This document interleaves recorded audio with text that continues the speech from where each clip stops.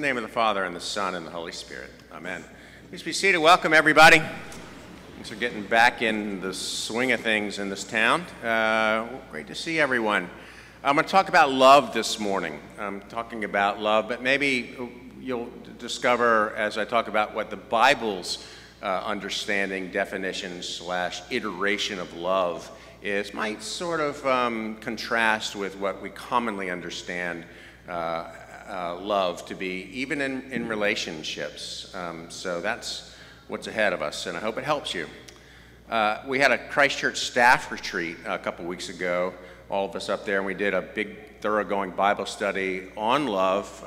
And the famous passage that you've heard at weddings, I'm sure, the 1 Corinthians 13 passage, you know, love, sort of, Paul's paean of love. Love is patient, kind.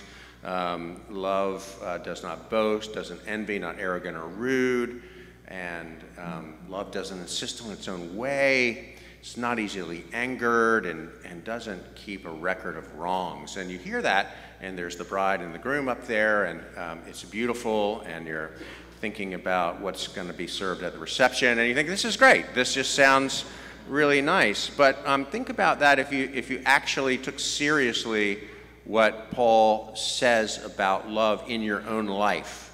And I'm going to ask you to think about if possible, if you can make the switch. I know there's a lot happening here, there are a lot of people, but make the switch to your real self, your actual self, versus your idealized self as you listen to the Bible's description of love. If you actually take it seriously, it's daunting, those things, and you might find that your actual self bears very little resemblance to Paul's description of love. And we were talking about this, and one of our graduate fellows who just went back with the kids said, wow, this whole thing reminds me of the 1984 Talking Heads album called Stop Making Sense. And I thought, there is hope for the future. Somebody, 23-year-old quoting David Byrne, yes.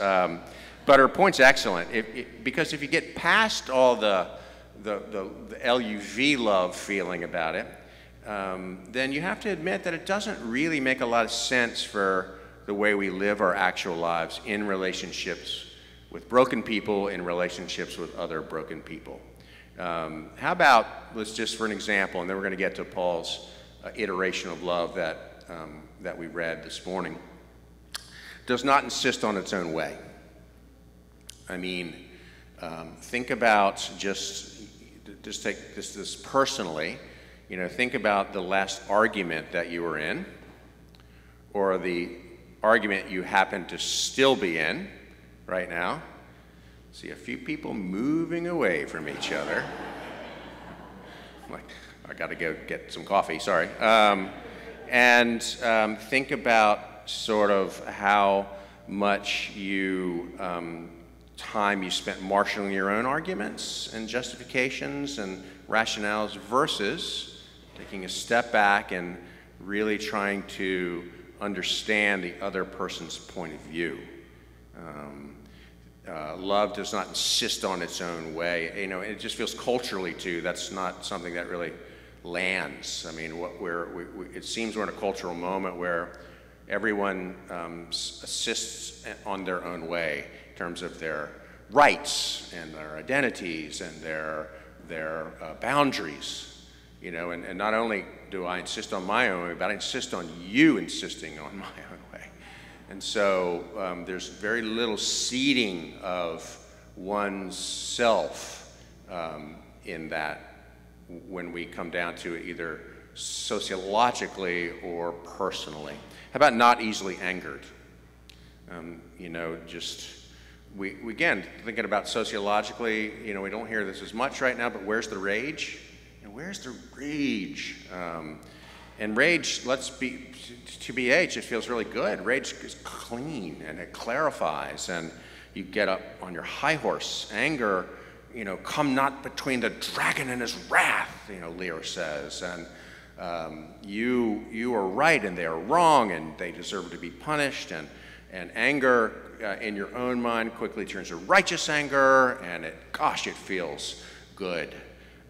But as Shakespeare says in a later play when he was older, he not a furnace for your foe so hot that it do singe yourself, because a righteous anger requires a righteous person, and you are not that person, nor am I. One more, and then we'll move on to today's. Love keeps no record of wrongs, and this is like the clincher for me.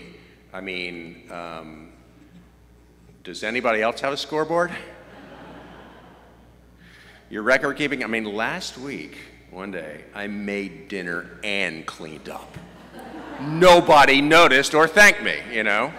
Imagine that. So, I mean, if you're not an inveterate record keeper, I'd like to meet you, because I really haven't met anybody who doesn't tot up his or her own deposits in the bank of one's own virtue or having done this. Especially parents of young children tend to do this with each other, not that we have any of those here. Yet at the same time, you meticulously record all the grievances, withdrawals from the people around you on this bank.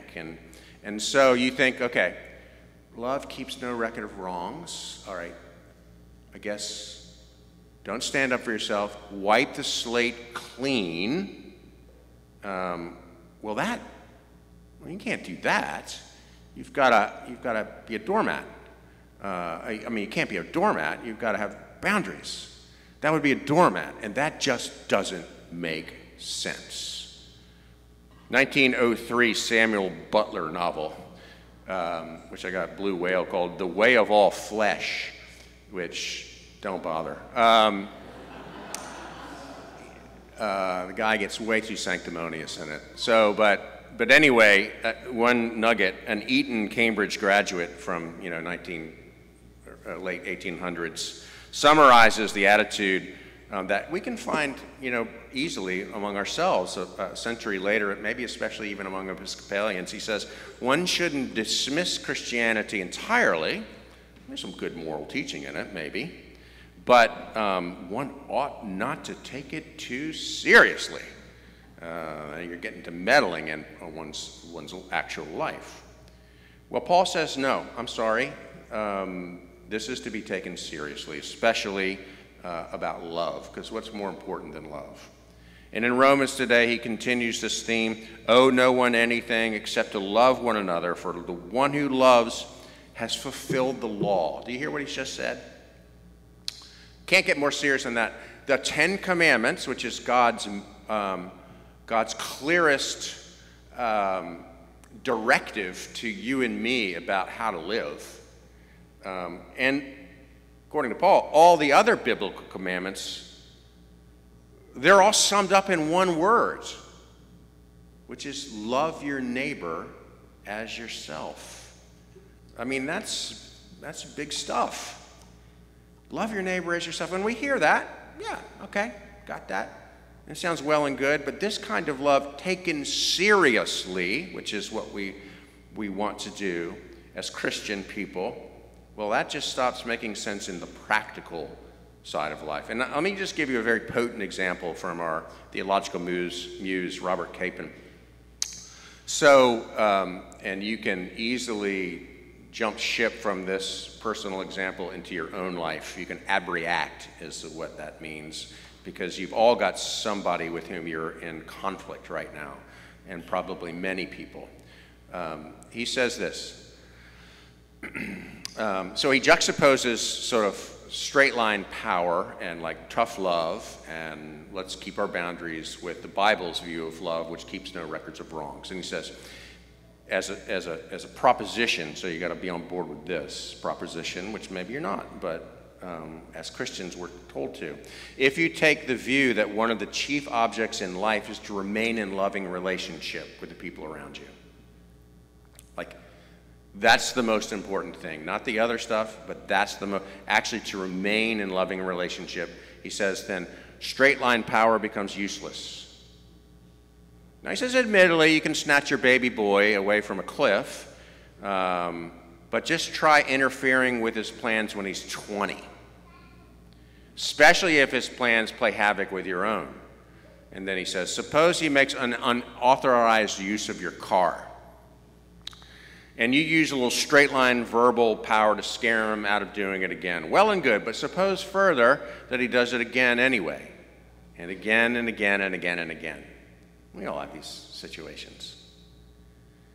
What do you do next if you're committed to straight line power? You raise your voice a little more nastily till you can't shout any longer. You beat him, that is if you're bigger than he is, till you can't beat any harder. Then you chain him to a radiator, ... You see it play out. Caping close. You see the point? And this is where I'm getting at right now. At some very early crux in that difficult personal relationship, the whole thing will be destroyed unless you, who on any reasonable view should be allowed to use that straight line power, you simply refuse to use it. Unless, in other words, you decide instead of dishing out justifiable pain and punishment, you are willing, quite foolishly, to take a beating yourself. So, apply to yourself and that person, person X. Just to be clear, I'm not using Capon as an example of a how-to guide to parenting, but I actually do believe that what he says not only be true, but the most effective way to be in relationship with a person if you want to stay in relationship with that person. So, but I don't use it as a prescription because we can't do it.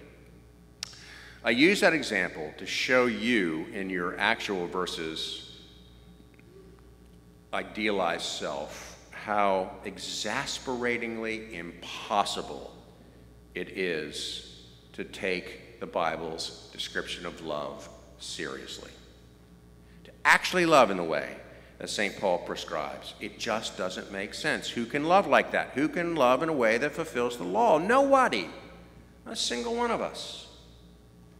This is not to say that there aren't moments and that we can and should try, and you'll see moments of grace and hope and forgiveness and deliverance and even love bubbling up in the most conflicted situations. Happens all the time by the grace of the Holy Spirit.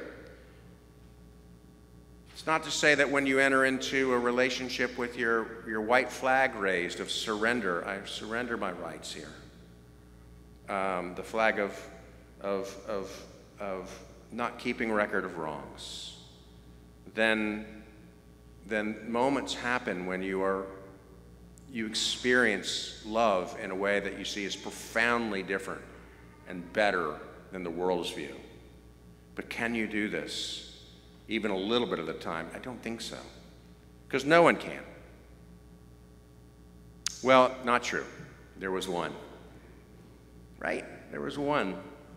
There was one who loved like that. There was one who, instead of dishing out justifiable pain and punishment, was willing, quite foolishly, to take a beating himself.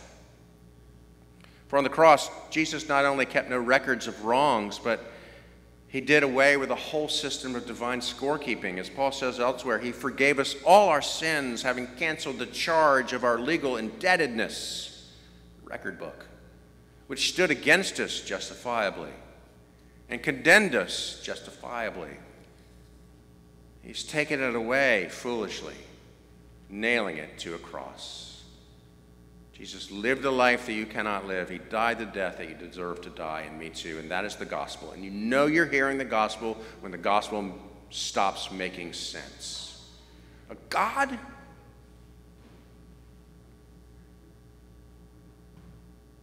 who takes the beating for himself that we justifiably deserve? It makes no sense. A God that loves you so much that he sent his only son to die on your behalf and take the beating himself? Seriously? Thanks be to God. Yeah, seriously. Amen.